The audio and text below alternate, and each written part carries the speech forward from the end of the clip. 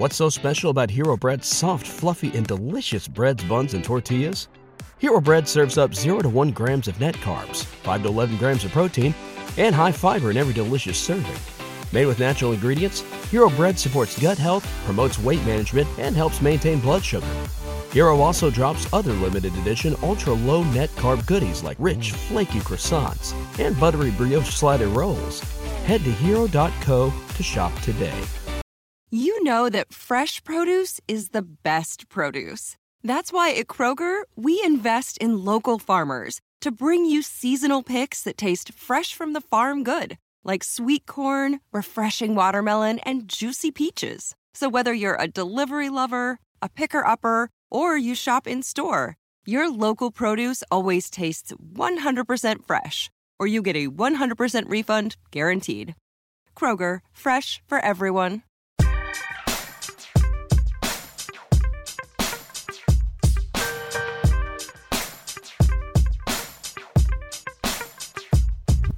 We're here for our reaction show for Forbidden Door, the second Forbidden Door show.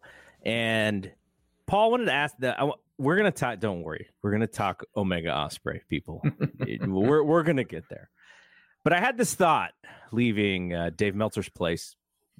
And, you know, it was a crazy night because I don't think there's been that many people at Dave's house ever for as long as I've been going to Dave's house. So there was tons of people. So you got tons of feedback. You got, you know, what worked for more casual wrestling fans, what worked for the super hardcore. So it was like I was paying attention to reactions for that reason. And I came out of it thinking of asking you this question, which is this the best hardcore wrestling fan service show that you've ever watched? Wow, I hadn't really thought about it. It's a different. It might be. It might. You know, like if you'd asked me if it was the best show, you know, like yeah, that's a much different question. There was so much stuff on this show for the hardcore fans. In fact, I was just having a conversation with Kevin Ely before we went on the air about entrance music. And, you know, and everyone makes fun of me because, you know, I didn't recognize CM Punk's entrance music. No, but I mean, there was a lot of callbacks on this show. And obviously the big one was Bryan Danielson in the main event. Yes. You know, that everybody knows. But there was other ones that I had no idea. And people in our Discord were just going crazy for these entrance songs that, you know, I didn't recognize at all. And I'm sure there's a lot of hardcore fans out there that felt the same as those people in our Discord. And then there's a lot of other people that were probably like, well, why aren't they using their regular song? Yeah. You know, like, or maybe they didn't even realize it wasn't their regular song, you know, like, which is what I was, other than Moxley, you know, like, you know, BCC not coming out to Wild Thing was, you know, a choice, but obviously for the New Japan and for this show, it was great. And, you know, and a lot of the callbacks in the matches themselves and just like stuff like Kojima and Punk and, you know, like this is all for the hardcore. This isn't for the casual. Yes. You know, and those are the people that are buying all these shows. And the reason why I looked at it from that perspective is because these were not necessarily grudge matches, though there were some matches with grudge. We had the continuation of the BCC versus the Elite in a really, really fun match. But for the most part, these were like dream matches. We had two of the biggest dream matches of all time. One was a part 2 of what we were probably going to get a series of some sort. And the other was the main event, Danielson and Okada, which I don't know if you ever thought we were ever going to see that match like 2 years ago or 3 years ago. Probably not. It never even crossed my mind, I'll be honest with you, until they announced it. And then when they announced it, it was, oh, wow. Okay. You know, so it was like, yeah, this is the kind of match we're going to get now because Bryan Danielson's wrestling again and because the Forbidden Door has been knocked down, you know, so I'm sure Danielson's got a list. You remember that list that Cody made? I bet you Danielson's like 3 times as long. Yeah. Oh, I'm sure it is. And not only is it three times as long, but the fans have a list. You know, when Cody left WWE the first time, you didn't have this like surplus of fans going like, oh, I can't wait to see Cody wrestle X, Y, and Z. They didn't really know what he was going to do, right? Until he was like, hey, this is what I'm going to do. I love wrestling.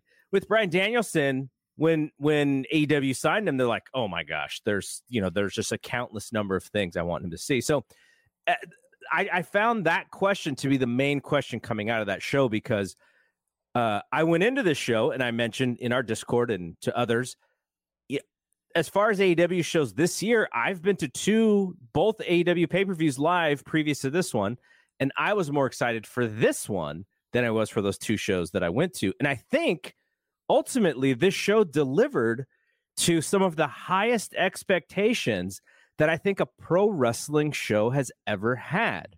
Did you feel like it delivered to what you thought going into this show? Yeah. I mean, and my expectation, like my anticipation, hype, whatever, was, I said like maybe the biggest. I mean, I'd say the biggest ever. I'm sure there was some WrestleMania back, in like the 90s or something that I was more excited for. But, like this is in that I can remember. This is the most excited I've ever been for a pay-per-view. And I thought the show over delivered. So it actually out-delivered your expectation. Yeah. But that said, I wouldn't even necessarily say it was the best pay-per-view I've ever seen. Like, I still think that All Out 2021, is right up there. And it may not even be the show of the year, because, I mean, you had that Puerto Rico WWE show. But, I mean, those shows so far over-delivered this one. You know what I mean? So it's it's all... WWE has a fun way of... Yes, you're skeptical, and then they deliver, and you're like, oh my gosh, it was. Yeah, I can't believe it. Yeah, and if we had the same expectations for the WWE shows as we do for AEW, then you might not feel the same way. But I mean, and this is again recency. I may go back, in a month and say, oh my god, I mean that Forbidden Door show was so great, because I mean I think I got my star ratings here somewhere, and I had I think I had 4 matches that were like 4.5 stars or better. Like that's incredible. And I don't remember a show that ever had that. And then another one at 4. I feel like last year's Forbidden Door, Dave came to the same consensus as like per matches. It was like the highest star ratings he'd ever given or something like that. Yeah, but then there was nothing on last year's show that touched Omega Ospreay on this one, I don't think. Yes. I mean, not even close, probably. Well, it's funny because our friend John Muse said, oh, I think that was the best match I've ever seen live. And I'm like, okay, first of all, you think? And secondly, like, oh my God, like what matches have you seen? Like I really want to know. And I'm not even saying that, like, I'm not questioning him. I'm just like, oh my God, like I can't believe the matches you must have seen if this wasn't immediately the best match you've ever saw. Yeah. Well, I mean, he's a longtime fan, and he's been to Japan to see wrestling. Well, he was at Mania 3, so he saw Savage Steamboat live, and I can't imagine what that would have been like at that time. Right. And I bet you he's probably one of those guys who's like, yeah, Savage Steamboat was great, but I saw Flair have better matches. Yeah, and he saw some matches in Japan and all that. But I mean, this may have been the best match I ever seen. I think my standard answer when someone asks me that question is usually Omega and Ishii in that U.S. title tournament, the Long Beach match. Yeah. Interesting. I saw that match live. Yeah, I thought you did. Yeah. And so this probably, I think this passed that. And I think even the Dome match passed that. But for me tonight, passed the Dome match. Yeah, well, we're going to get to that. We are doing this live on YouTube. So the folks who are watching, if you want to drop comments in on the question that I just asked Paul about the fan service show and whether it's the best fan service show you've seen. Also, I want to know, where does this rank Omega and Ospreay 2 in your favorite matches or best matches of all time or whatever? And drop those in the comments, and it'll add to our conversation, because so Dave Meltzer asked me after that match was over, he said, is it in your top 5 greatest matches of all time? I have a different list of greatest matches and favorite matches.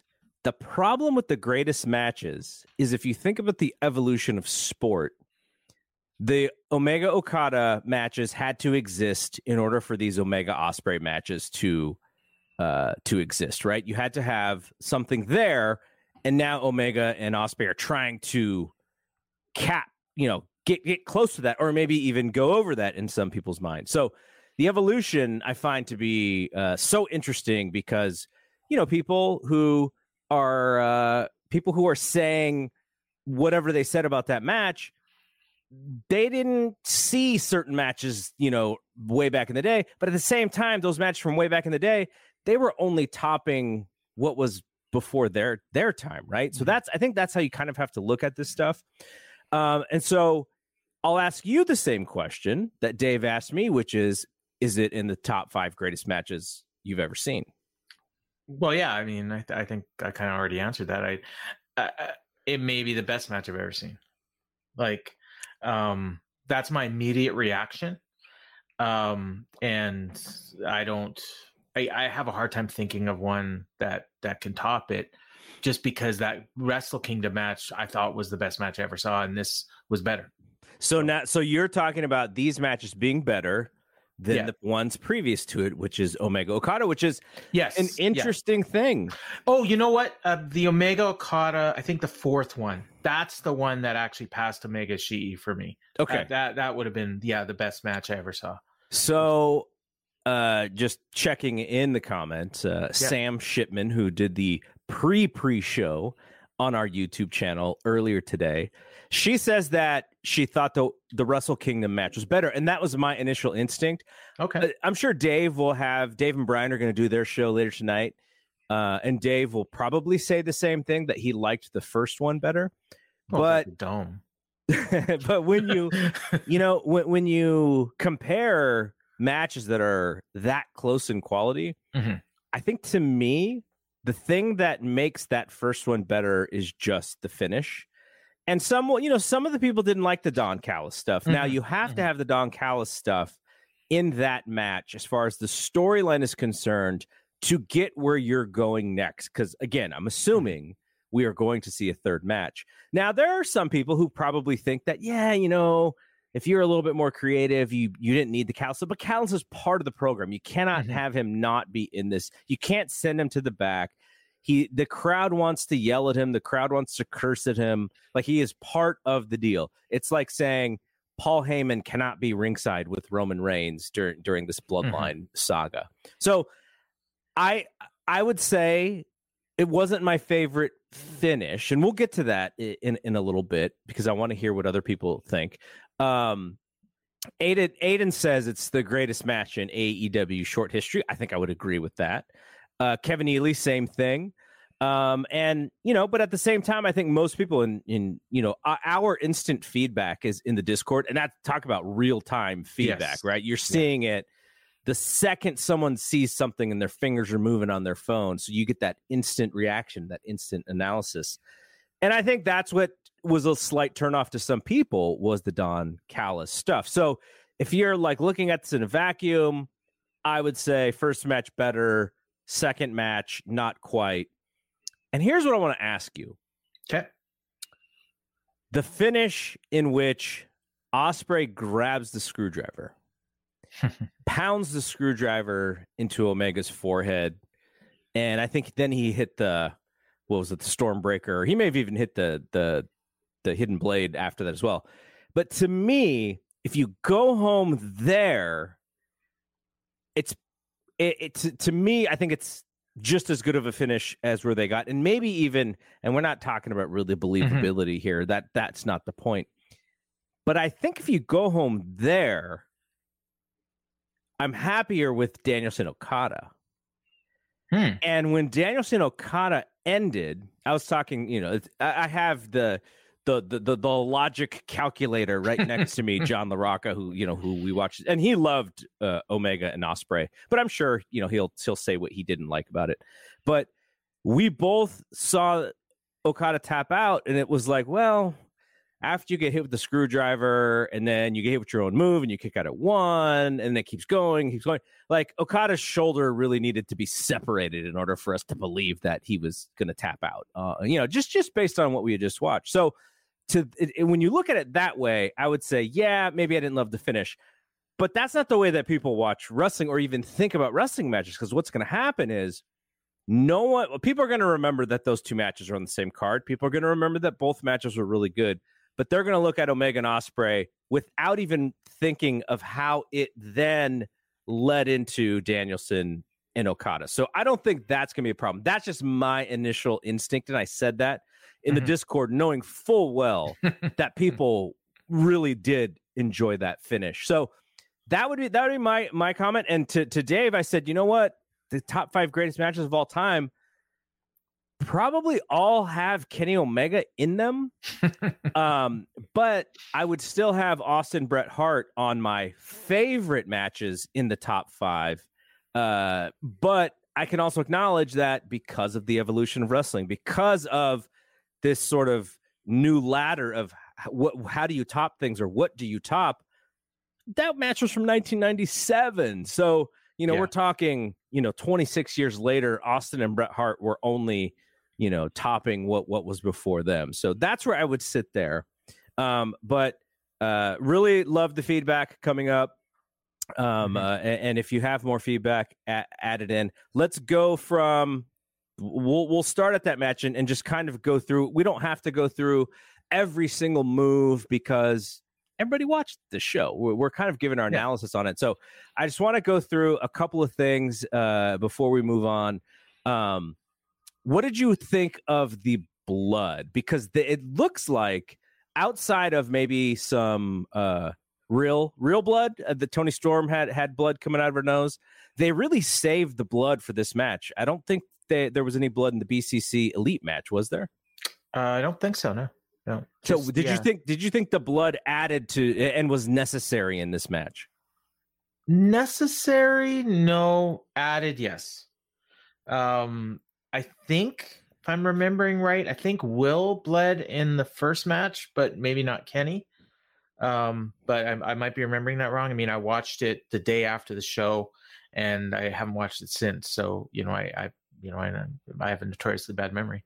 But I thought it definitely added to the match. I thought the announcers did a really good job of putting it over and how it was affecting the wrestlers, and how even like it was, how they could smell the iron at ringside. Yeah, that was a good line by Excalibur. Well, I think they got that from Daniel Cormier on UFC the night before. Oh, is that what it's from? I think so, because they were on ABC last night, and Daniel Cormier used that exact line. As well as using championship opportunity, but what is he? He's he's a WWE honk. Yeah, he's trying to get in WWE. Yeah, but no, I definitely thought it added to the match, and it didn't bother me at all. All right, so long match. I think it was 39 minutes and some change. Not that far away from the 60-minute time limit. As I was watching the show, I was like, okay, Paul and I got to record at some time. When is this thing going to be over? And that they deservedly so. They earned that time, and it was. I wonder if did they just get the time that Filthy and Adam Cole were going to get? Yeah, that's possible, right? Their match, yeah, that's possible.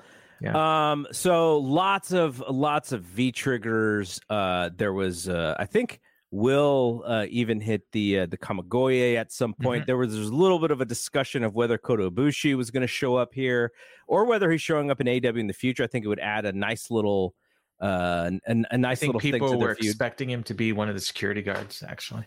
Oh, really? Was that what it was? Yeah. And so I like, how and where do you extend this feud? I mean, I think the natural is Wembley. Will beat him in his home country. Now Kenny's going to want to beat him in his home country, and then the question is, what do you do in that match? But let's get there first. If not there, then the Tokyo Dome next year probably.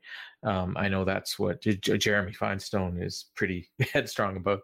But to me, I'm like, I think you have to do Omega Ospreay 3 at Wembley. I would love to see it just because of the crowd, that big crazy crowd, just the environment, just who gets cheered more, that kind of stuff. It will be very amazing in that building. You have a chance to do an all-time great moment, like Brett and Davey. in 93 or 91, whenever it was. And I don't think and the tickets are sold. The pay-per-view is going to sell whatever the pay-per-view is going to sell. I think you just do that match. And then, so as we get here to the finish, and if you haven't watched the match, I imagine when it comes to the second day buys or third day buys or whatever, just off of how people feel about this match, they should do some really good business there. So Don Callis was chased out of ringside by Kenny Omega, and there were, like Paul said, there were 2 security guards there. So at some point, probably around the 30-minute mark or maybe a little bit before that, Callis comes back ringside. Kenny's loading up on these V-triggers, and Ospreay is just dead. He's just hanging on onto the ropes. And Callis tries to cover Ospreay so that he can take the bullet for Ospreay. And Omega calls his bluff and goes and throws the 4th one. And, of course, Callis, the coward, he moves out of the way. Ospreay takes another one. He's like halfway outside of the ropes. At this point, Don goes into his pants. And he struggled going into his pants. I'm like, brother, your pants are too tight or something. Pull this thing out. Pulls out the screwdriver. Now, this is a callback to, all of what we were dealing with when it came to the Elite last year when they came back and they were in the feud with the Lucha Bros and Pac. And so grabs, Ospreay's got this screwdriver. Omega puts him in the V-trigger position. And he just blasts Omega with this screwdriver in his forehead, hits the hidden blade, then the Stormbreaker. And Omega actually gets to the ropes. So he gets the ropes. Callis can't believe it. Ospreay can't believe it. Omega's out of it. Ospreay starts hitting him. I think this is where the Kamigoye comes. And then he hits the one-winged angel. Yeah. And then he kicked out at 1. Omega kicks out of his own finisher at 1. This dude hulked up. I screamed. I literally screamed when he did that. This was Hulkamania in his prime. I was banging my feet on my footsteps. Like I was like a little kid. Like you couldn't believe. I had the Discord. I wasn't even on the Discord. I just wanted to pay attention to this match. You pulled the MSL during Samoa Joe and CM Punk, where he just is like, I'm not going to call this match. Oh my God! Watching the crowd. NFL Sunday Ticket is now on YouTube and YouTube TV, which means that it just got easier to be an NFL fan, even if you live far away. Like maybe you like the Bears, but you're hibernating in Panthers territory. But with NFL Sunday Ticket, your out-of-market team is never more than a short distance away. Specifically, the distance from you to your remote control. NFL Sunday Ticket, now on YouTube and YouTube TV. Go to youtube.com/presale to get $50 off. Terms and embargoes apply. Offer ends 9/19. No refund. Subscription auto renews. What's up? It's Kaylee Cuoco. When it comes to travel, we all have a happy place. I just went to my happy place. I just went to Maui, and it was truly amazing. Priceline has always been about getting you to your happy place for a happy price with deals you really can't find anywhere else. Like up to 60% off select hotels in Costa Rica or 5-star hotels for 2-star prices in Cabo. Go to your happy place for a happy price. Go to your happy price, Priceline. So I think the psychology there of having him not be pinned by the screwdriver and the Stormbreaker was to make people think, okay, if that wasn't the finish, then obviously Kenny's winning. So I think it was a bit of like really deep psychology that they're doing because these are smart, hardcore fans. So you were not expecting Ospreay to win after he kicked out, after he didn't get pinned by that. But then to what you were saying earlier about the main event is I think this goes to, and this is a problem I had actually going into this pay-per-view. And I brought this up in the Discord ahead of time about Danielson and Okada being the best in the world. It's the best in the world. They're fighting for this mythical title of best in the world. But to me, that's Omega and Ospreay.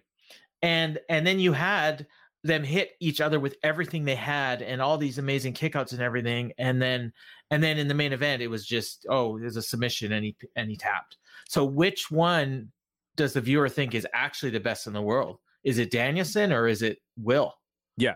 And I think, anybody watching the show thinks Will Ospreay is the best in the world, not Bryan Danielson. And maybe that's where they're going to go. Yeah. So, okay. So what I thought, I'll tell you what I thought when Kenny kicked out. My thought was, oh man, they're gonna miss the peak, and Will's gonna win, and it's just that they just want that one last hope spot to pop the crowd. That's immediately what I thought. I still thought Will was winning the match. Okay. So, but it's also because I'm kind of cynical about these finishes because in my mind, I'm not going to get fooled, right? That's how I watch wrestling. Is like, okay, I kind of know I'm not going to let myself get fooled, even in a match as good as this. That's just kind of how I watch wrestling. So that didn't work to make me think Kenny was winning. It just made me think they're trying to fool us, and thus, we're still going to get to the same place. So I'll describe the rest of it. So after Omega kicks out at 1, Ospreay then he hits the blade, and then he hits a Tiger Driver where he drops Omega right on top of his head. And this is where I was like, oh no, this is what we get for missing the peak of this match. Then it's another blade, then Stormbreaker for the win. So wins. I think people will agree with you coming out of this thinking like, if you haven't seen Will Ospreay, what a great first moment of seeing a professional wrestler who just had probably the best match or the second best match of his life or whatever you want to say. Yeah. But Will did come out of this match. Will and Kenny came out of this match as like, these guys are the tippy top of what this business with these two companies can provide. And I think that's a very logical outcome. Now, Daniel Bryan, who beats the legend in the actual main event, he didn't have as good of a match. I think there's going to be a lot of intrigue around Big Dave's. I think I already know what Big Dave's going to give it. I think he's going to rate it higher than I did, but I'm not going to spoil it. Maybe he'll give it away on Wrestling Observer Radio later. But I think it's a logical conclusion. You come out of this match thinking, "Wow, Will Ospreay is the best guy," and the other thing that you come out of this match thinking is, shouldn't Bryan Danielson be facing Will Ospreay next? Like that's kind of a natural pro wrestling conclusion. Yeah. But because this show is really an all-star game, that's probably not even anywhere on their radar, right? I mean, I wouldn't say it's not on their radar. I think it's going to happen at some point. Not off of this show, though. Probably not. Probably not. I think most people are expecting a rematch. Or, I guess I would say maybe Danielson and MJF, but I mean, we already saw that earlier this year and don't know that we need to see it again. I mean, it's funny. I didn't really think about Danielson Ospreay until we've just been talking about it now. And, and I brought it up a couple minutes ago and then you just said it again. And maybe that is what they're going to do next. Danielson Ospreay at Wembley is a fine match, especially if they're saving Ospreay Omega 3 for the Dome. Yep. I mean, you could, and I'm sure Danielson would put Will over in Wembley, and that could be the great moment for those fans. And that would be the real main event over there. And then, you could have Omega, maybe Omega and the Bucks against Aussie Open, or something, I guess. Jeff Cobb or something. Yeah, I don't know. Who knows? I mean, there's a million matches you can do. But yeah, I kind of like the more we talk about this, the more I kind of really want to see Ospreay and Danielson now. Yeah.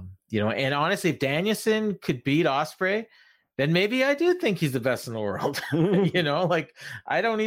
said in the thing, like, I don't even put him in my top 5 in AEW right now. You have an interesting ranking there, though, by the way. Yeah, I saw some of the names that you were putting in there. Not that you shouldn't. I didn't give my names.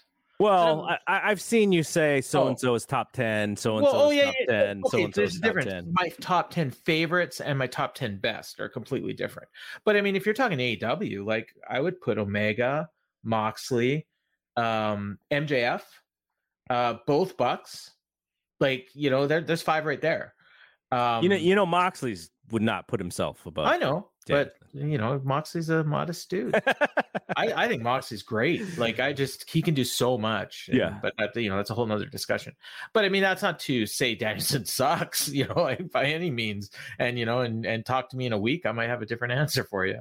Yeah. So, all right, we're going to skip around here because I kind of want to go by importance here.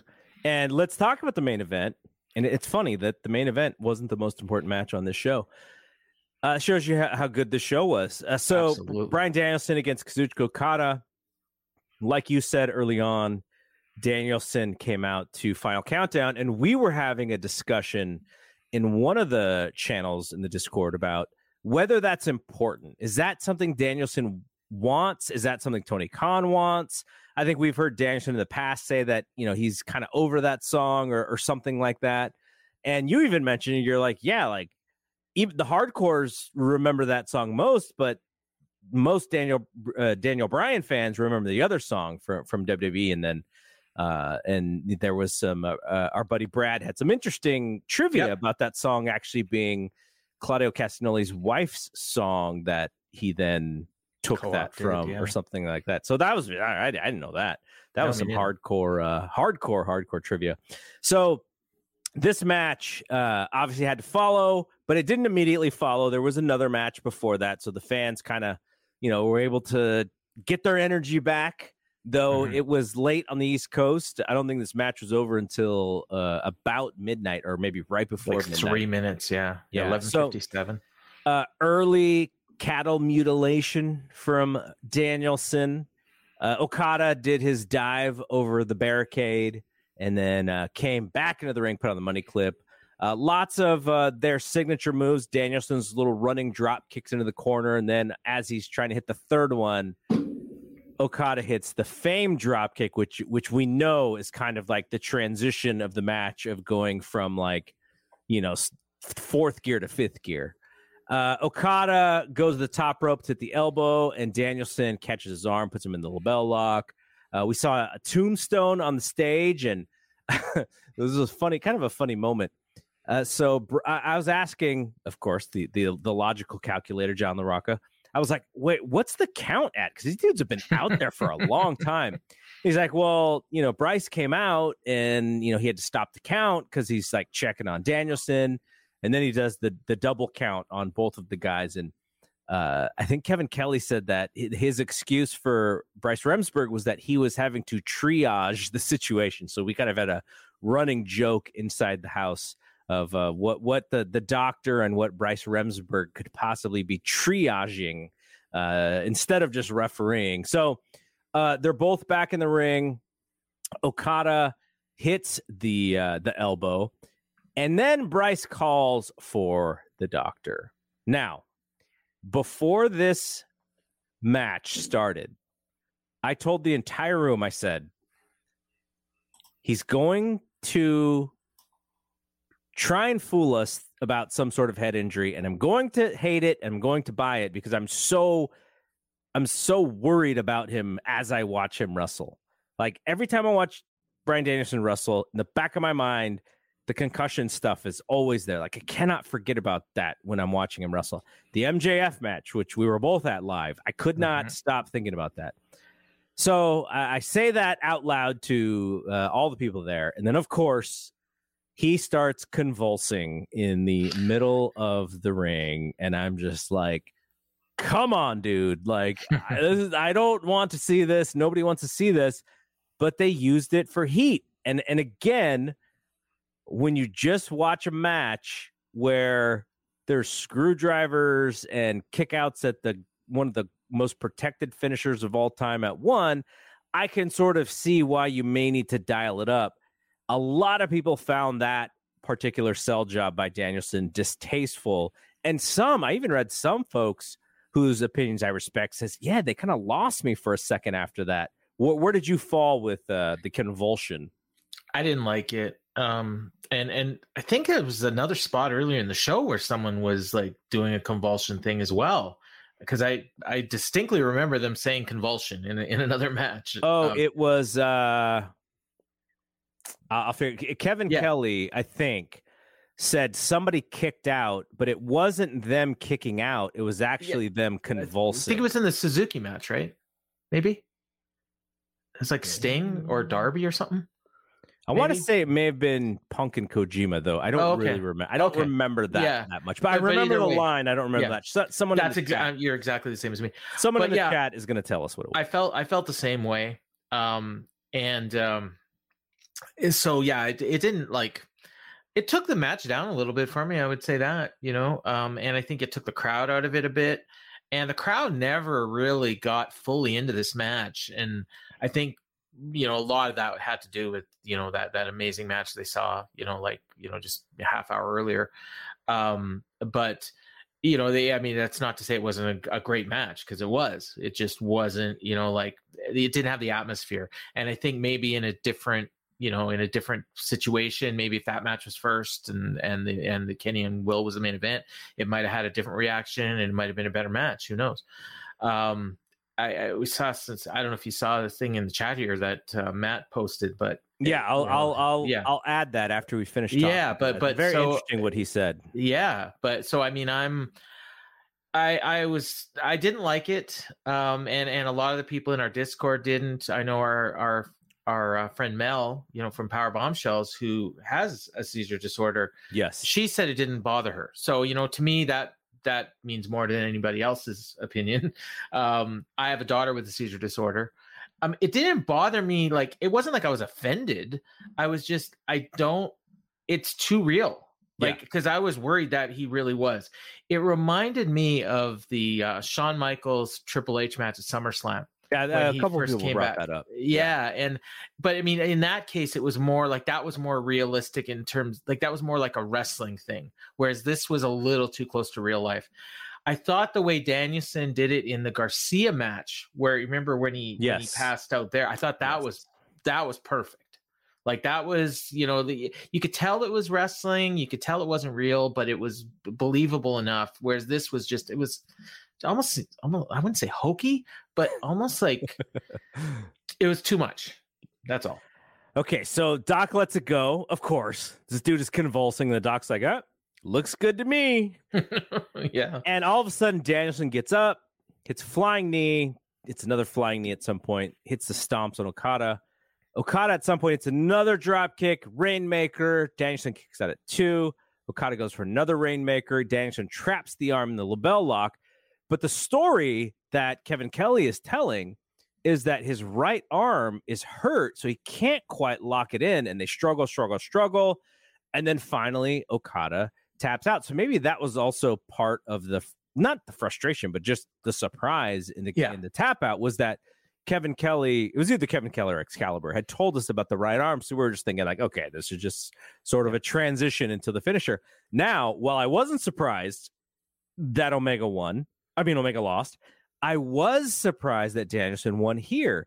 But if you think about it from the 50-50 booking, AEW loses that first main event, and then they come back and win that second main event. I don't know if that's how they thought about it, but I was legitimately surprised that Bryan Danielson won this match. Were you also surprised? Yeah, because I just assumed that Danielson would be like fighting tooth and nail to put Okada over. Yeah. Just based on his, because he never wins. I wasn't like keeping track of, how many matches did AEW win? How many matches did New Japan win? Like, I honestly didn't care about that. Like, I was just so into the matches that never even occurred to me.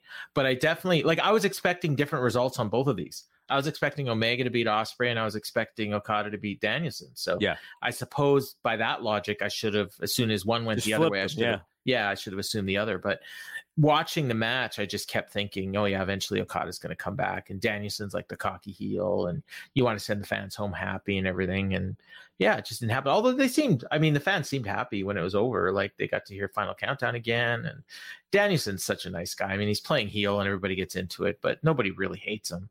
Yeah. Yeah. So the great Matthew Burrell in our chat says that he was wearing a brace and that Danielson thinks that his forearm is fractured. And I guess he was supposed to have a match on Wednesday. That is now canceled. And he says he is now out for 2 months. And Aiden said that Meltzer confirmed that he fractured it 10 minutes into the match. So I guess that match was almost 30 minutes, right? It was like 28. 28. That's the other thing I was going to say. Like, if you had asked me immediately after the match, how long was that match? I would have thought 15 minutes, and it was 28 minutes. Like, I mean, that's Okada, right? Like, you just he could do an hour draw, and you'd think, oh yeah, it's 25 minutes. You know? Like, no. And the match went by, and you're just interested in 2 months, so that puts him out of All In. That does. Let's see, July. No, All In is I guess right around that time. Yeah, it'll be yeah. All In. So yeah, and maybe they just save him for All Out. Yeah, that could be. Yeah, I mean, I think if you had a choice between the two, you'd want him on All In, but who knows? Depends what they're going to do with him. And All Out this year is going to be at the United Center. Previously, he's definitely out of Blood and Guts. If that's supposedly the Boston show, then he will, and maybe Tony's got to change some gears and change some of the plans and maybe bring in a surprise at that point. Yeah. So all out is at the United Center, like we just said. What do you like? Have you been to previous All Ins? No. Okay. I had tickets to the one in 2020, I think. Was that the first one? No, it's 2021. And I ended up having to sell them because I couldn't get across the border. That's right. And that was the great All In show. Yeah. So Brady Childs got my ticket. I'm sorry, the Great All Out show. So the going into that bigger building, it's not going to be an automatic sellout. I'm guessing they will sell out because with Punk back, I think and a big pay-per-view, they will probably sell out that show, especially if I don't know. I sort of feel like he's next for MJF. I know a lot of people want to see Cole, and I'm like, I think Cole's kind of got to move aside for Punk. It just seems like that's the booking. Maybe they could do a TV match. Yeah, as much as I know people are a little frustrated with the man, and I get that, but it just seems Cole's injured too. I mean, I don't know. Well, not injured, but ill. I don't know how long he's going to be out, but he missed this show. Yeah. So. Yeah, really, I think that's a strong move. I guess the Now Arena will have Dynamite, and then Collision and All Out will be at. Which is interesting. I don't know. I would have probably done Collision at Now Arena as well, just to make sure that I could sell those tickets. It's interesting that they moved All Out from their home. Because they're usually at the Now Center and they're going to do the United Center, so they that has to be Punk MJF that they have in mind if they think they're going to sell out the United, and I mean that seems to be what they're heading towards, and that's why Punk got a big win tonight. That's why MJF got a win. That's why he's got his little red bag with the belt. And, I think that's a big match. I think that's the biggest match they have right now. I think. I think so too. I mean, as long we're talking AEW. Yes. Omega and Ospreay's probably, but that's going to be at a different time. Or either one of them against MJF. Honestly, so maybe Omega MJF is actually a bigger match, maybe. But I think they're a long way from doing that. I think I don't even know if they're going to get there. I wonder if Omega is the guy who eventually beats Punk. We're fantasy booking. Yeah. Too much in the forward. Okay. Anything in the pre-show that caught your eye? Because I thought the way that when people came over, I got to see the entire pre-show, and they said, "How's the pre-show?" And I said, "It was like Rampage. It was like a good Rampage." That's a very good way to put it. Yeah. I mean, it kind of built. The matches kind of kept getting better as they went on. The best one was the quote unquote main event, LIJ against United Empire. A couple points I thought were interesting. El Desperado. There's like 15 members of Chaos, and El Desperado's in Suzuki's group. I don't even know what I can't even remember what their Strong Style, I think is the name. He was begrudgingly. Yeah, he was just like randomly put in this match. Stu Grayson, I had no idea he was a heel. The last time I saw him he was wrestling in Winnipeg, and he was in a match with like the Bucks and I think Kenny, and he was like the most over babyface in the match, and now he's a heel and getting no reaction in Canada. I'm just like, wow, okay. And then I thought Billy Starks had a pretty fun match with Athena. She did her job and she did good. It wasn't. I actually thought the Jade match that she had on TV was a little bit better, but I really like Athena, and I missed her. I hadn't seen her since I think the ROH pay-per-view was the last time I saw her wrestle. So I was glad to see her. I don't watch ROH, the streaming service. I'm not. But not you're paying $10 a month for Dark. You're the historian. I am, and I still watch classic ROH, literally like every week. But and I watch the pay-per-views. I just, like I said, I don't want to pay $10 a month to watch Dark and Elevation. All right, so let's talk about the main show, the opener. Now, you felt a certain way about Swerve and Tanahashi, and I loved your perspective about Tanahashi, but then, and so I read your perspective about Tanahashi before I even watched the match. Okay. And I was like, you know what? I almost always really enjoy Tanahashi matches, so I probably feel similar to Paul. And then when I watched it, I thought, oh man, he's moving like I move, like maybe even worse than I move. And I was like, this is not good. And after I watched the match and he won, and I thought, okay, he's saving himself for this pay-per-view. Mm-hmm. That was not really correct. I think he was a little bit better in the pay-per-view, the match with MJF, than he was with Swerve. But at the same time, when he is moving so slowly and so unathletically, as someone who doesn't really know who Tanahashi is, actually, the probably not very many people watching didn't know Tanahashi. But if you're looking at this as like sort of athletic entertainment, sports entertainment, there's an athleticism involved in this. You're watching it going like, there's no way the young, jacked AEW champion is losing to this old man. And that was the problem with that match, is if you just kind of pulled back a little bit, you go, okay, this guy is great. Tanahashi was great. Tanahashi's not winning. So I don't think any of the near falls really worked all that well. I commend Tanahashi for going out there, for doing his job. MJF won with the ring, so they protected Tanahashi a little bit. Tanahashi is still the legend. And I just look at this as like, this is really great for MJF's resume. He got to beat Hiroshi Tanahashi, who is twice his age at this point and is an all-time legend. And, you know, this is the swan song part of Tanahashi's career. But in saying that, knowing how much you liked that first match with Swerve, what did you think of this match? Okay. First off, I am not going to pretend that Tanahashi is even close to what he used to be athletically. He's clearly lost, a step, even just like 3 years ago. Yeah, I mean, I don't know how old he is, 45, 46. I think Dave said 46 or 47. Okay, so there you go. And he's working a tough schedule. Yeah. Like, I've seen him wrestle 24 times this year, and I haven't seen all of his matches. So, excuse me, my neck is just bugging me here. I'm like Tanahashi. Yeah, me and you are just like Tanahashi. My knees, exactly. Your neck. Jeez. Yeah. But I will say, like, because of the fact that he doesn't have what he used to have athletically, he makes up for it in psychology. Mm-hmm. So, and I thought I really liked the match on Collision. I think it was Collision, right? Yes.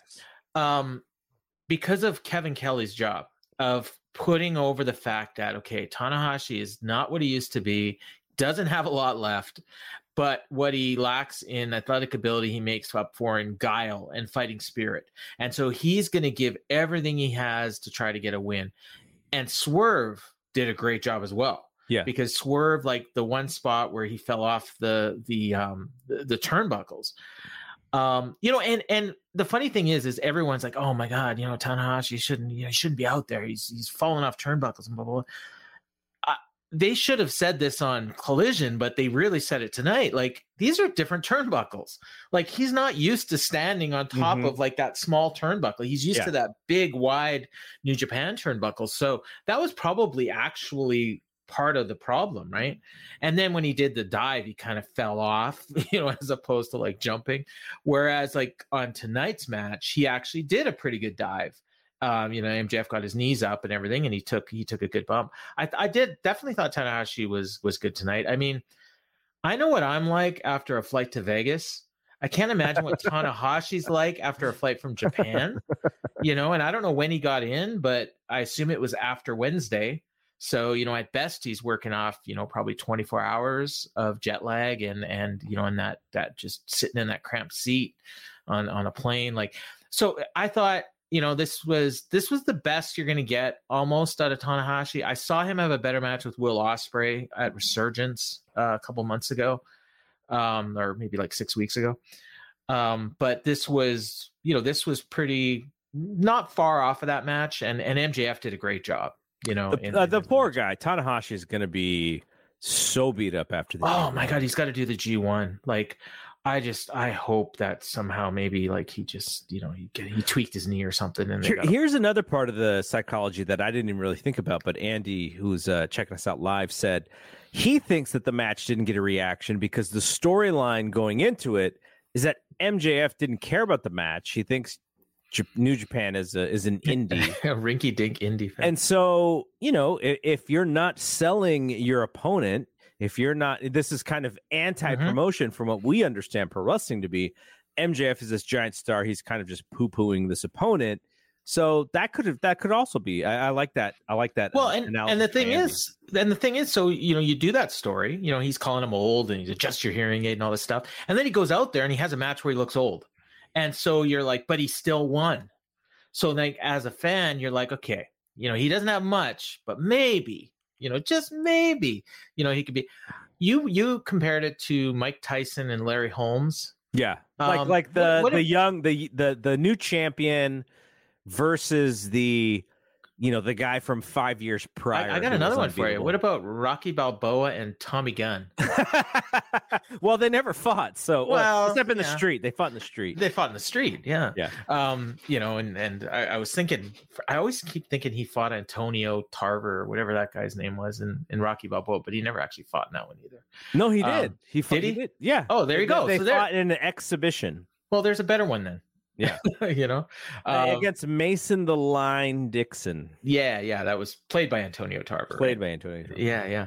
So I know you're a big Rocky guy, and I even compared it to Ricky Steamboat and Chris Jericho. At WrestleMania. That's an interesting one. Yeah. Because what's interesting about that comparison? Ricky the Dragon how old was he at that point? It's like 56. He had to have been like 50 something, right? Yeah. I feel like he moved a little bit better than Tanahashi moved tonight. Well, sure, but he hadn't wrestled in 19 years. Yeah, obviously. Yeah. Kevin Ely made a great comparison. He compared him to Chris Jericho, even like a few years ago when he went to Japan and wrestling Kenny Omega and Tetsuya Naito and all that. And, and he was actually older than Tanahashi is now, but again, he didn't wrestle the schedule that Tanahashi wrestled. Yeah. So, but I thought that was a really good comparison. And if you really watch Jericho's matches, he doesn't do the kind of things that Tanahashi tries to do. He's such a smart worker, and he'll beat himself up and he'll get bloody and everything, but he's not doing like moonsaults and dives and all the stuff Tanahashi's trying to do. Yes. So, I mean, when he does the lion salt, I still hold my breath. Yeah. I'm just like, oh no. Were you with MJF's title run? I know a lot of people believe that if he was as hot as AEW wants us to believe he is, they would have been able to sustain the loss of Punk and some of the things that happened a little bit better than they did. I have done not a 180 because I didn't think the title reign was necessarily a failure, but I sort of thought if he was as hot as they want us to think he is, they would have turned this thing around. But at the same time, I was like, man, there's been so much negativity around the Punk thing and the Elite thing. And this guy's just out there performing his ass off. Mm-hmm. And ultimately, this is not going to be his only run. Obviously, he's going to have multiple runs down the line, whether it's here or WWE. Yeah. I would say this is a very positive run for him. He is a much better wrestler than most people give him credit for. As a character, some of the stuff can be hit or miss. He's a great talker, but I just have so much higher of an opinion of him than I did, even a year ago.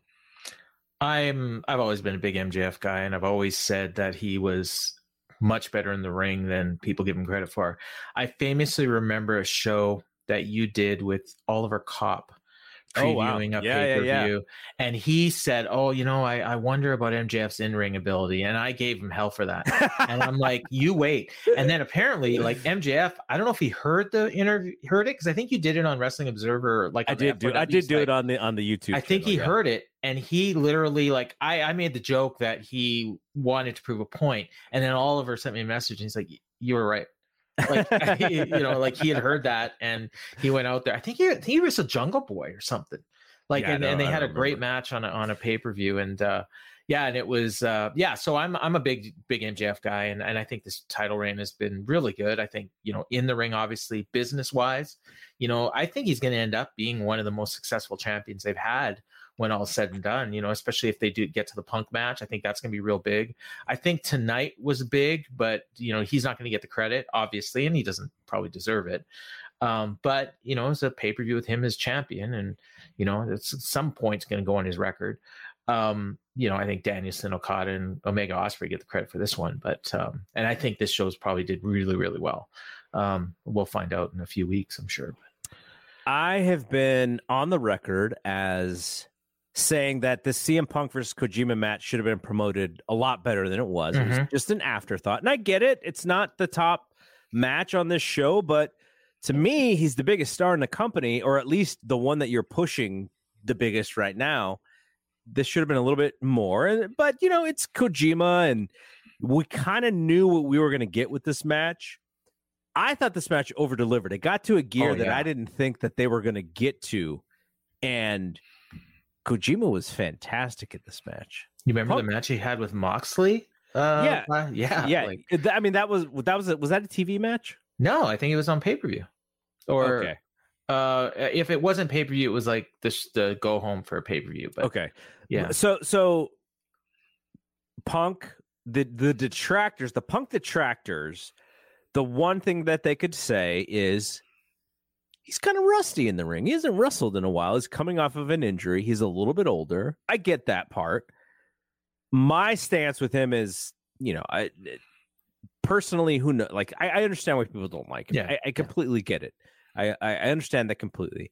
And trying to watch him with an unbiased viewpoint, he's got the tricks. He understands how to get the crowd to react to him. He's doing Hogan stuff in the ring. And yet the guy who is probably, I don't know, what is Kojima, 10 years older than him or something like that? Whatever it is. Yeah, probably. Yeah. That was the true legend who knew all the tricks in the ring tonight. And I thought Punk was good. I thought Kojima was awesome in this match. Except with one exception of the elbow drop to the balls. That looked a little rough for CM Punk. He's 52. I thought he was older. He's the same age as me. A lot better athlete than I am. I love this match. I thought it was maybe like the third best match in the show, third or fourth.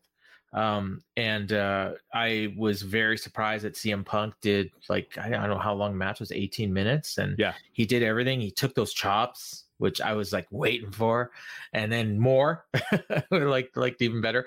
And he leaned into the booze, which I really liked. He didn't try to fight it. Except after the match was over. Then he turned babyface after the match. Yeah, kind of. But I think he knows he's about to get booed for the next couple weeks. Oh yeah. Because and I mean probably beyond that. Like I mean, how many shows can they just make in Chicago just so he gets cheered? Well, you know what? Like, I'm sure Tony's gonna book as many as he can. But it's an interesting. I know Dave compares it to Cena. I don't really see that, because the difference there was Cena never turned heel. Like Cena's the ultimate babyface in real life. And I think Punk actually wants to be a heel. So it's probably more like Bret Hart and Stone Cold, from that stuff you just covered not that long ago. So in that sense, and I think, especially Punk, Bret Hart's his hero. Like, he's probably, watching that stuff and, okay, here's what I do. I really enjoyed it. And I was so pleasantly surprised by this match, and honestly, like, was kind of hoping we get a little bit of MJF and him. Like Kevin had a great idea. Having them maybe like pass each other on the ramp as they were. One was leaving. WWE used to do that stuff on the branded shows very well. I was kind of interested to see if we would get any of that, but none of it. Not yet. I'm not even sure do that. I'm not even sure if the Elite and Punk were in the building at the same time. They left enough matches between their shows that they could have probably avoided I think somebody said that Sean said that they were just kept apart on like different sides of the building. It's just ridiculous. Bunch of children. It's the wounds are still fresh. They gotta. I know. They gotta figure out how to mend that a little bit. Kojima is but I vote for him for the Hall of Fame every year. I'm not sure if he made it yet. If he's still on the ballot, I'll vote for him again next year. Him and Tenzon. I'm a big fan. I've been a big fan of his and Tenzon. Well, not so much Tenzon now, but back in the day. So, all right, let's. I want to say, did you catch Kojima's line building this up on the thing? He said he wanted to kill him. Yeah, I'm going to kill you, you idiot. That's all the promotion I needed. So CM Punk did win this match. He hit a GTS maybe to the stomach. I don't know if he actually hit his head, but he did finally win the match. We'll go through some of these other matches pretty quickly. We've already been talking for a little while. Cassidy, Shibata, Daniel Garcia, Zack Sabre Jr. I think you like this a lot more than I did. I will say, and I'm going to caveat this by saying I don't often like the multi-man matches as much because the spots to me are so convoluted and so choreographed because they're just like every 4-person match you've ever seen in the way that you get to certain things. So that being said, God, Cassidy's over, man. He is over like Rover. And whether you enjoy the shtick, and he's pulled the shtick back a lot. He used to do way more of the shtick early in the AEW days. He doesn't do as much now. He's a fighting babyface. I've said this time and time again. He's the best booked babyface in the entire company. And he wins. Shibata, I think he hit Garcia with the PK, and then Orange pushed him out, and then Orange got a crucifix on Garcia. But seeing Zack Sabre Jr. and Shibata in a match together always going to be great. And kudos to Orange. Like he is a made star for them. And I told this story in the Discord, but I'll tell it here now. My stepdaughter's 8. I was watching Rampage, and she heard the name Orange Cassidy, and she goes, "Oh, I know him." And I was like, "How?" Like, the only wrestler she knows is Dwayne "The Rock" Johnson. That's the only one that she knows. She goes, "I know him." And I was like, I don't understand. She's like, "Oh yeah. And you know who else? Chuck Taylor." And I was like, "What?" This is like that's like my enemy. And I'm joking. I'm not the biggest Chuck Taylor fan. People sexy Chucky T. People give me some crap for that. But and she said, well, there's this show on Netflix called The Floor is the Lava, or The Lava's the Floor, or something like that. And she said, and Orange Cassidy's on it, and Chuck Taylor was on it. And she said, and there was a girl on it too, and it's Statlander. Chris Statlander is also on it.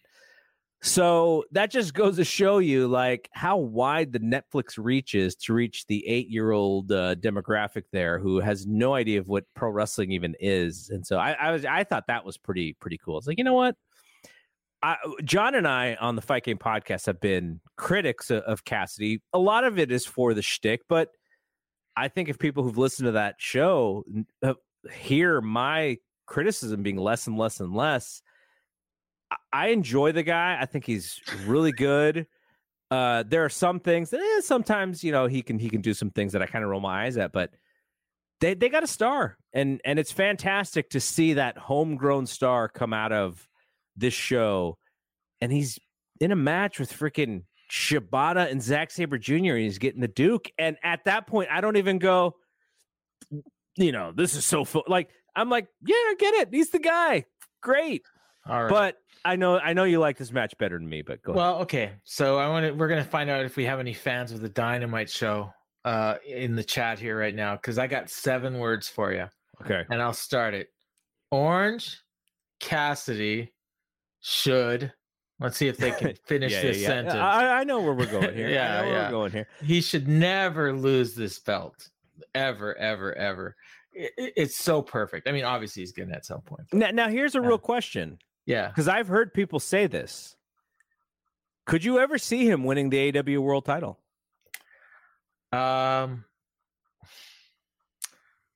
No. And that's nothing against Orange Cassidy.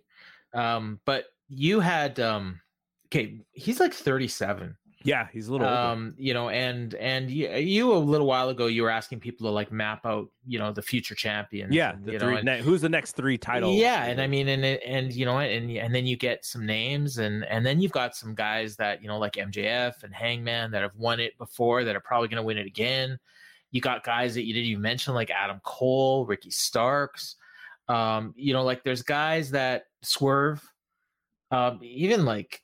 Some people would say Keith Lee. I don't think he's going to ever get there, but, you know, and then there's guys that they might bring in, you know, from WWE, from New Japan, you know, like Jay White, you know, so I just think there's a lot of guys ahead of him. That said, the AEW title is a pretty prestigious title. And if he's already taken the international title to be the second most valuable title in the company. When he won the title, it was a joke. I used to call it Pac's wacky title. You know, it was the Mid-Atlantic Continental, you know, whatever the hell they called it. And he's made this a prestigious title. And he's defending it every week, and he's having great matches, and just freaking keep doing it. You know what? Look at WWE, you know, and Gunther with the Intercontinental title. You know, like that's a prestigious belt. I put that ahead of Seth's belt. I wouldn't put it ahead of Roman's. You know, in this case, that was another exercise we did on the Fight Game podcast about what are the most valuable titles. I'm sure there are people in the fans, you know, people maybe even in this chat that would actually have Orange Cassidy ahead of MJF at this point. You know, just because of the fact that he's defended this title so many times, he's a fighting champion. Jeremy probably thinks that, you know, and I'm not. Jeremy's sleeping, dude. He's not watching. I'm not slamming Jeremy. You know, like Jeremy does a great show and he's got great wrestling opinions. But you know, just you know, I just think he's in the perfect position, and I think he can keep this position. You know, when he eventually loses this belt, maybe he wins the 6-man titles, or maybe he wins a TNT belt or something. But I think he's. Now, the interesting one is I've seen people even calling for him for the Hall of Fame. And I mean, I don't see that ever. But well, Dave still wants to do that show. I know. We'll do that show soon. I don't know if I'll bring that up on the Observer show. But we'll see. If you want to see Dave get angry. Well, I'll bring it up. Just okay, so the next match is probably the biggest disappointment, though. I was a little hard on the build of this match, which is Jungle Boy and Sonata. I didn't like the matchup itself. I didn't like the idea of, you know, Jungle Boy losing at Double or Nothing and then propping himself back up as the, you know, the person who's challenging Sonata, who said, hey, you know, open door challenge. So this match started, kind of got going, finished. People said, what? What just happened? Literally, that was... And it was all about the angle afterward. So Jungle Boy loses. Sonata does the swinging skull end, a poison rana, a shining wizard, and then a moonsault. And I think people still kind of expected Jungle Boy to kick out, and he didn't. And the crowd was stunned. Sonata wins the match. And it's not about him because Hook, who was ringside with Jungle Boy, is trying to make Jungle Boy feel a little better about himself. You know, did not have this fantastic match, didn't have a great showing against the IWGP champion. Raises Jungle Boy's hand in front of the crowd, the two baby faces together, Jungle Hook. And then Jungle Boy turns on him with a clothesline. Taz is doing commentary. It's very angry. And the whole bit is about, you know, Jungle Boy being turning heel. Yeah. And so I was disappointed in the match. Who knows about the Jungle Boy heel turn? I think we've been expecting it now for months and months and months, and they finally did it. What did they do it well? I'm still not sure. He looked so unimpressive in that match as a contender that I was like, oh, the mid-carder turned heel. The mid-carder who was trying to prop himself up to be a champion turned heel. And again, I'm going to preface this by saying, I love this kid. Like, I almost feel like a kinship towards him because of who his pops was and how big of a fan I was of his pop. So I'm always rooting for this guy.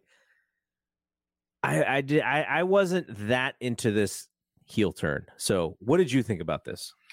I think he's going to be a good heel, but I don't understand the motivation of the character of why he would turn on Hook. Like there's like they didn't do anything to lead you in that direction. Other than the fact that when Jungle Boy said, "Oh, you're my best friend," in that interview, it's like, oh, okay, that's key word for I'm about to turn on you. I think I said on the Dynamite show, they should have just put subtitles on the screen. Like, I'm about to turn on you, Hook or whatever his real name is. But so this happens. And then like, you could have had something, like you could have had him asking, like Hook to like hit him with the belt or something. And then he doesn't do it.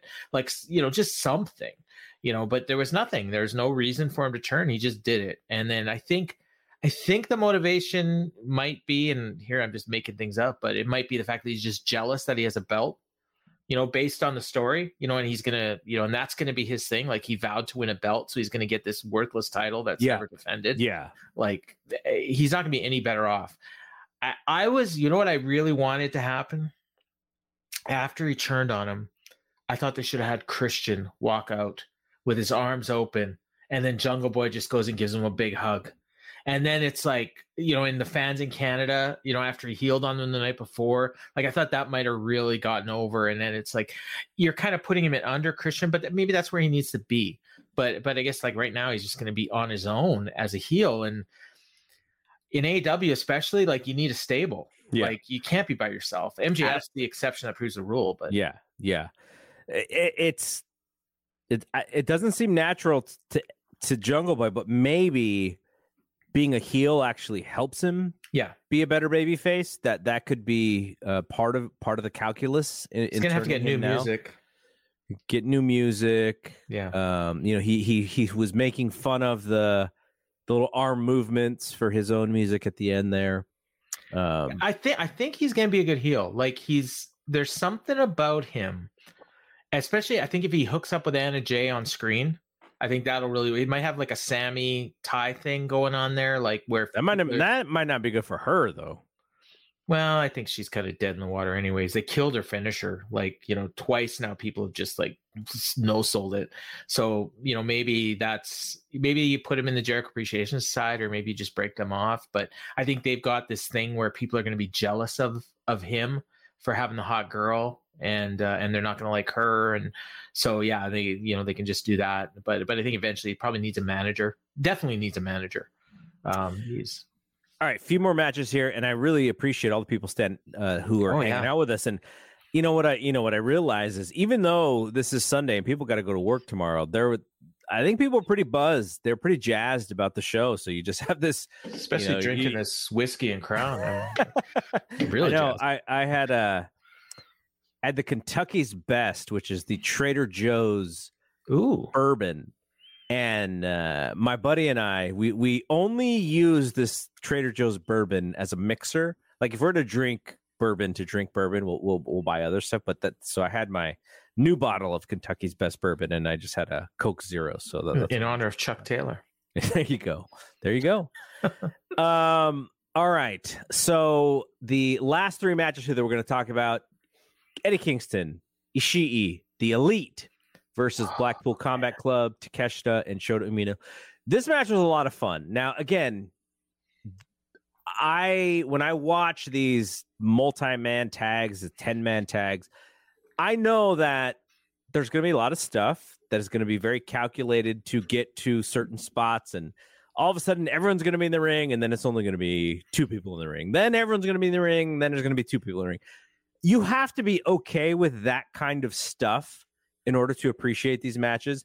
These guys are better than good. Like all 10 of these guys are just incredible pro wrestlers. So they made it work to where I wasn't like, that's kind of cheesy or whatever.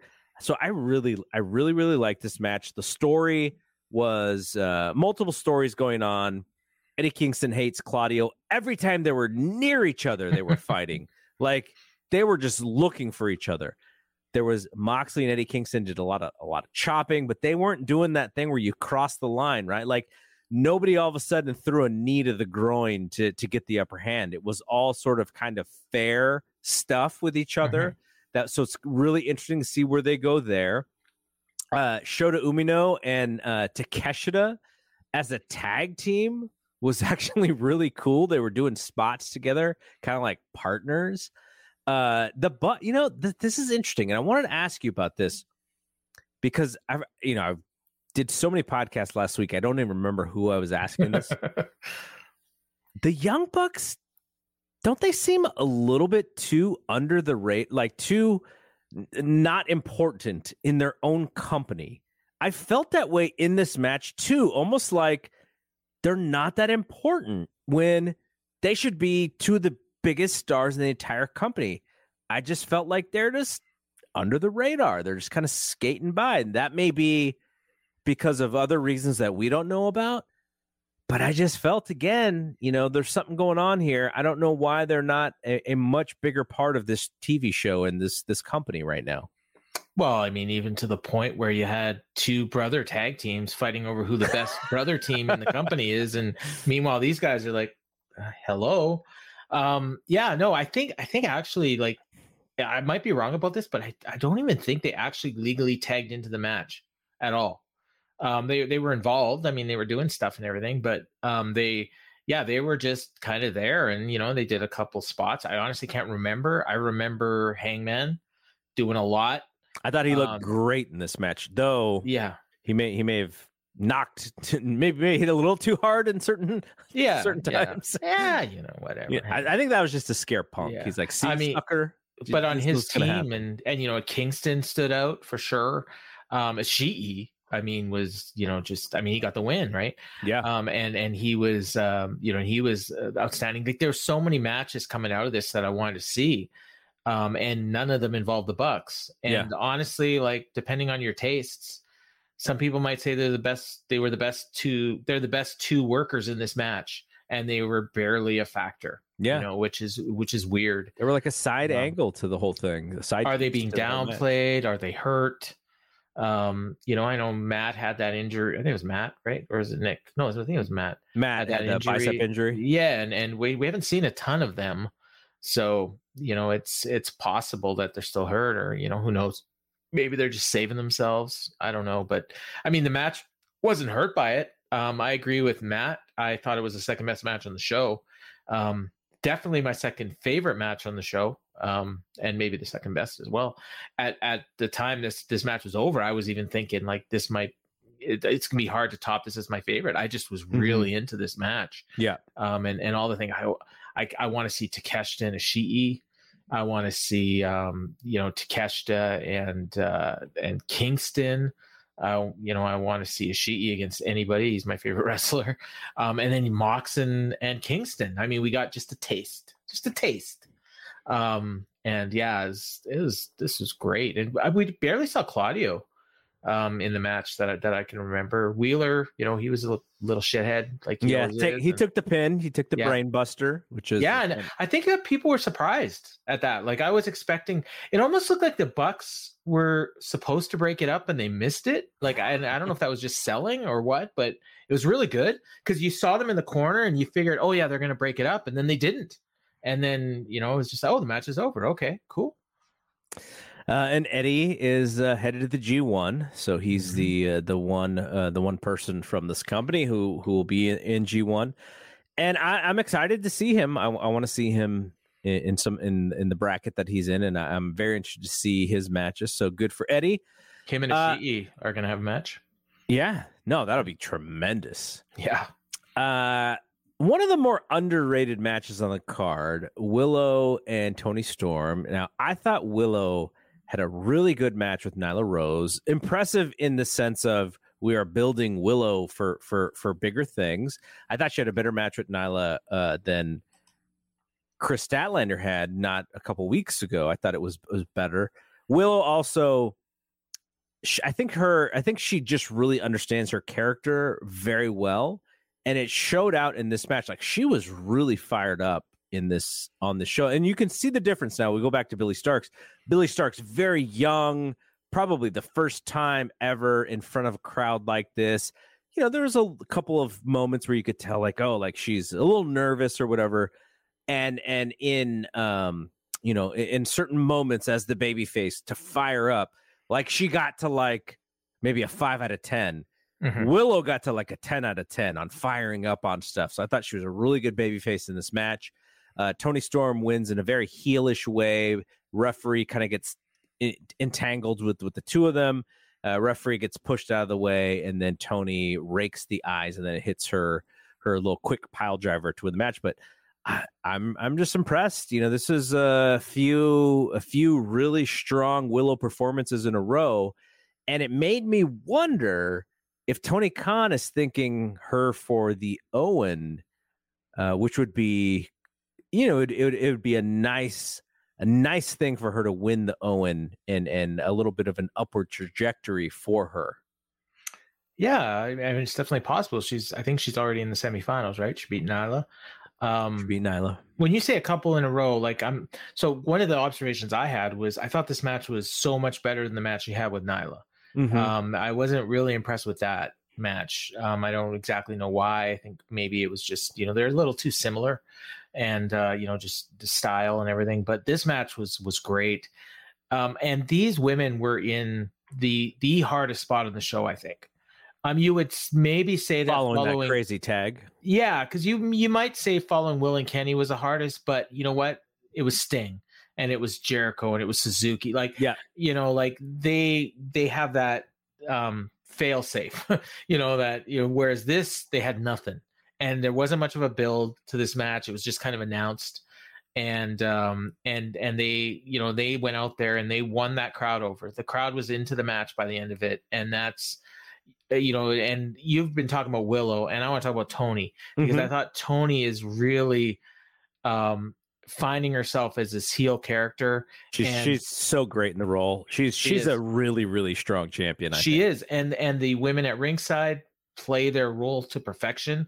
Saraya is underrated as this just heel manager that is, you want to hit her. You know, I love the Outcasts. I know a lot of people don't like them because they're ex-WWE. I love the Outcasts. I think they do a great job in their role of just heat. Absolutely. Like Saraya, when she, you know, when one of them has the ref distracted and then she gets her licks in. And the only down thing I would say is it is a little bit of stupid babyface syndrome that she doesn't have any friends with her, because you know that they're going to be there. But, you know, and Sky Blue was backstage watching, like, maybe bring her out, you know. Although I don't know what Sky Blue is going to do to Saraya and Ruby, but you know, actually bring a kendo stick or something. But yeah, no, I really like this, and I do think I like your idea of having her win the Owen, because I don't really see anyone else as. I mean, I suppose you could have Britt win it 2 years in a row, but that's kind of boring. What do you think about Britt not really being a focus right now?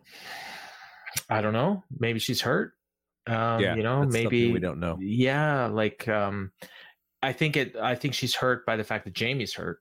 You know, it's probably the biggest thing. Yeah. So you kind of have to downplay her a little bit. But now that Forbidden Door's over and we're into the Owen, I think you got to at least have her in the finals. You know, she's the defending champion and all that, and so we'll see what happens. And I don't know, I don't know if she's ill too. You know, maybe you know, because she was at that meeting or that signing with her boyfriend, so it's possible. Yeah, they were at the Nintendo thing, and yeah, it's possible they were both hurt. I don't know, or ill or whatever, or ill. Yeah. Okay. The only match we haven't talked about was Minoru Suzuki gods. Minoru Suzuki, Chris Jericho, Sammy Guevara against Naito, Darby Allin, and Sting. This match was very rough in spots, and I wanted to get your thoughts on something. there's a moment in this match where Guevara and Jericho are not on the same page. Jericho brings out the table, the only table that they used in the night, from what I can remember. Pulls it out, puts Sting on the table, and tells Guevara to do the off the top rope into the table. Guevara doesn't want to do it, and Sting's laying there for a little while. Like he was rammed into the barricade, and so he's on this table. Guevara's like, no. So everything Guevara does is super fast. Like he's just an explosive athlete. So he does his move. And the way Sting takes it made me wonder if Sting was supposed to get out of the way. And the reason I say that is he was on his feet in the next spot. And so I wonder if you thought the same thing. Was Sting supposed to move out of the way and Guevara supposed to crash and burn? What was supposed to happen here? I'll be honest, like I didn't really think that, but something seemed off. And so that's probably it. And it just didn't occur to me. I was more focused on the fact that I could hear someone on camera saying, "Oh my God, Sammy, are you okay?" And it was it sounded like a female voice. And I thought it was Aubrey, but apparently it was like the two little kids at ringside that Will Ospreay had been heckling in the match before. So I was just like focused on that. But I mean, there was that spot and he seemed like he hit him like pretty like hard. Yeah. And then it was like just before that, there was another spot where he was like making a save and he just clocked Sting. Like so Sting had the Scorpion Deathlock. I think it was on Jericho. Yeah. And Sammy Guevara jumped from the top rope backwards so that he could hit a cutter. He actually reached Sting, but Sting didn't actually take the bump. Yeah. So he didn't bend down far enough or whatever. And they started grabbing his head. I didn't think that Guevara actually hit him on the head. I think he was just trying to sell what he was supposed to sell, even if we didn't see him actually hit the mat. So there was some confusion there. And so after this spot, Sting's going into the ring and he's dealing with Suzuki and Naito. He steps from outside the ring to inside the ring. And it was like, oh, that wasn't the right timing. Then he steps back outside the ring, then inside the ring again and the announcers are like just basically selling it like he's superhuman. Yeah. Like, oh my God, he just took that bump and now he's up. Like, wow, look at Sting. So Naito wins. He pins Suzuki. Yeah. That match, I think they had some ideas on doing stuff, and it didn't necessarily work in their favor. It was a charisma star power match anyways. It didn't need to be this like we got the match. Lasuki Gods pose. We got the pose. Yeah. But here's my question, and we saw this not too long ago. It was a few weeks ago when Sting was working with the Embassy. I think it was also an 8-man tag. And they had him doing all these spots, and this poor brother can't remember what's going on. He's like, what am I supposed to do? Like, can we make it easier for this guy? He's a friggin' legend. Why is he doing all these random spots with these guys? I will say in that first match, I remember hearing you and John talking about it and thinking, oh, wow, okay. Like, I didn't really notice a lot of that. And I remember just like watching the match and thinking it was a lot of fun just because it was so fast paced. And it felt like they had a 15-minute match that they had a cut time and they were told, okay, you got 6 minutes now and we're just going to do the same match. Whereas this time, this was like the first time I think that I've seen Sting in AEW where I thought, okay, he looks like maybe he shouldn't be there. Yeah. Like I'm not going to say he's washed or shot or anything. It wasn't that. It was just, he just looked like he didn't belong. And it's unfortunate. They did have the one cool spot where he went off with Jericho. And I think hopefully we'll get that match. I think Jericho can have a really good match with him. You know, just a singles match, just a simple match. Like you said, you know, don't give him too much to do. I thought we were going to get the Flair Sting spots, but we didn't really get much of that. We just got the sharpshooter or the Scorpion Deathlock. I mean, it definitely looked like the match was there to create a little bit of interest. So I think they did an angle or something at the scrum. I saw some photos, but I didn't see any of it, of the actual scrum. All right. Last thing I just wanted to ask you before we get out of here. Yes. Again, thanks to everyone who's checking in with us live. The announcing, the pre-show or the 0 hour had Kevin Kelly, Excalibur, and Chris Charlton, who was in a tux, and they're all dressed to the nines. They're looking ever so professional, and then you got this dude in a mask. That I know people love Excalibur. I still think it's a little weird, but then when we do the regular show, you had Kevin Kelly, you had Excalibur, and then you had Tony and Taz, and then Taz had, I think he left after his son got beat up. Everything, yeah. For me, I get why Tony's there. I sort of understand why Taz is there, but I think they're kind of they duplicate each other a little bit. So in a 3-man, I would have rather had the 3-man than the 4-man. But I was just thinking, the announcing on this match would have been perfect. If it was just Kevin and Excalibur. Yeah. So when before the show, I think it was Matthew Burrill in our Discord had asked, who do people think are going to be the commentators on this show? And I said, I think it's going to be Excalibur, Kevin, and Taz. And then the show opened, and it was Chris Charlton, as you mentioned, on the pre-show. And I thought that team was really good. The only criticism I would have, and I've heard Chris Charlton on New Japan. I watch a lot of New Japan, and he doesn't talk as much on New Japan as he did here. I don't know why they did that, but it was a choice. And it almost seemed like by the end of the pre-show, he was talking less. So maybe like someone got in his ear and said, hey, let the other guys talk. Or he just knew he only had he was only going to be on there for an hour. So that could be. Yeah. He's just trying to get his shit in. And then when the main show started, it was the team I thought it was. I didn't even realize Tony was out there. I thought that Tony came in when Taz left. So Tony, I don't think it, you barely noticed him. So, I mean, for that thing, maybe he didn't even need to be there. Because I remember thinking at one, I actually almost typed the comment into the Discord when Taz left. It was like, oh, this is so much better with just the two of them. And then I heard Tony, and it's like, oh, he's there too. Okay. I didn't even notice him.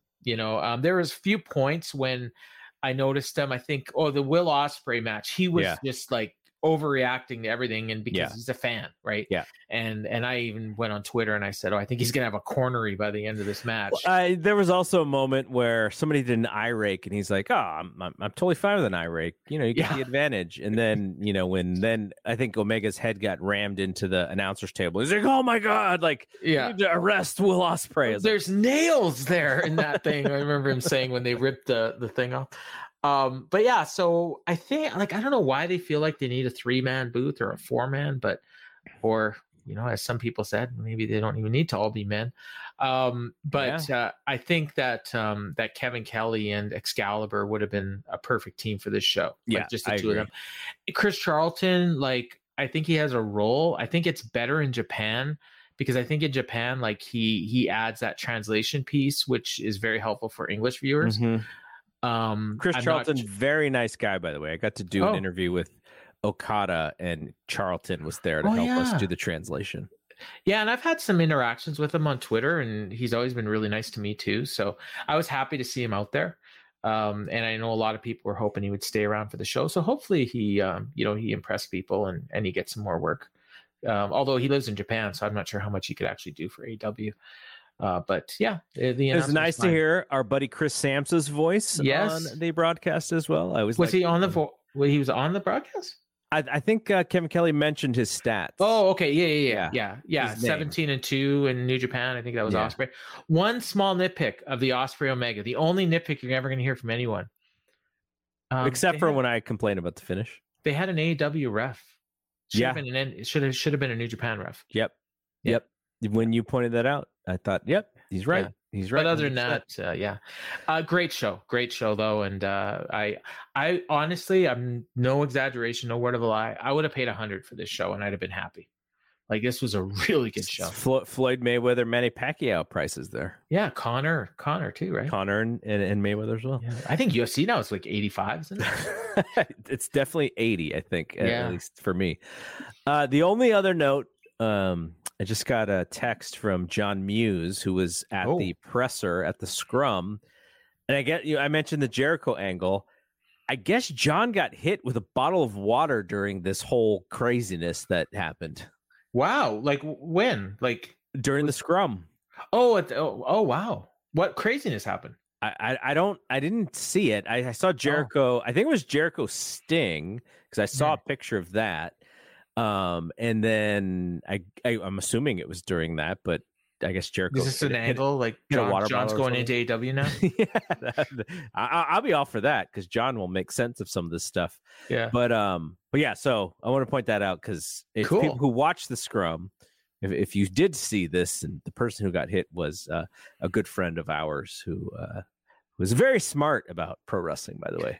You know what? Being friends of ours is not good for your health. We had one of our friends got spit on at was it Revolution? You know, John?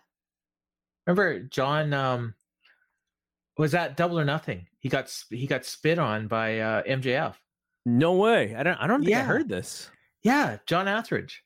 Yeah. Oh, wow. It was a Dynamite, actually. It was the Dynamite before Double or Nothing.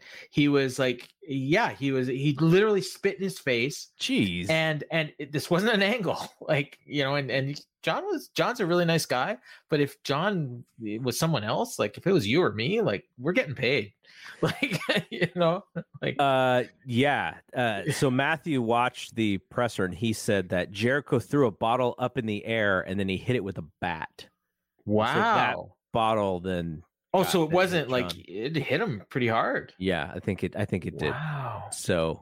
Oh, I hope John gets paid. Oh, I hope John is not injured. Is what? That too. Yeah, of course.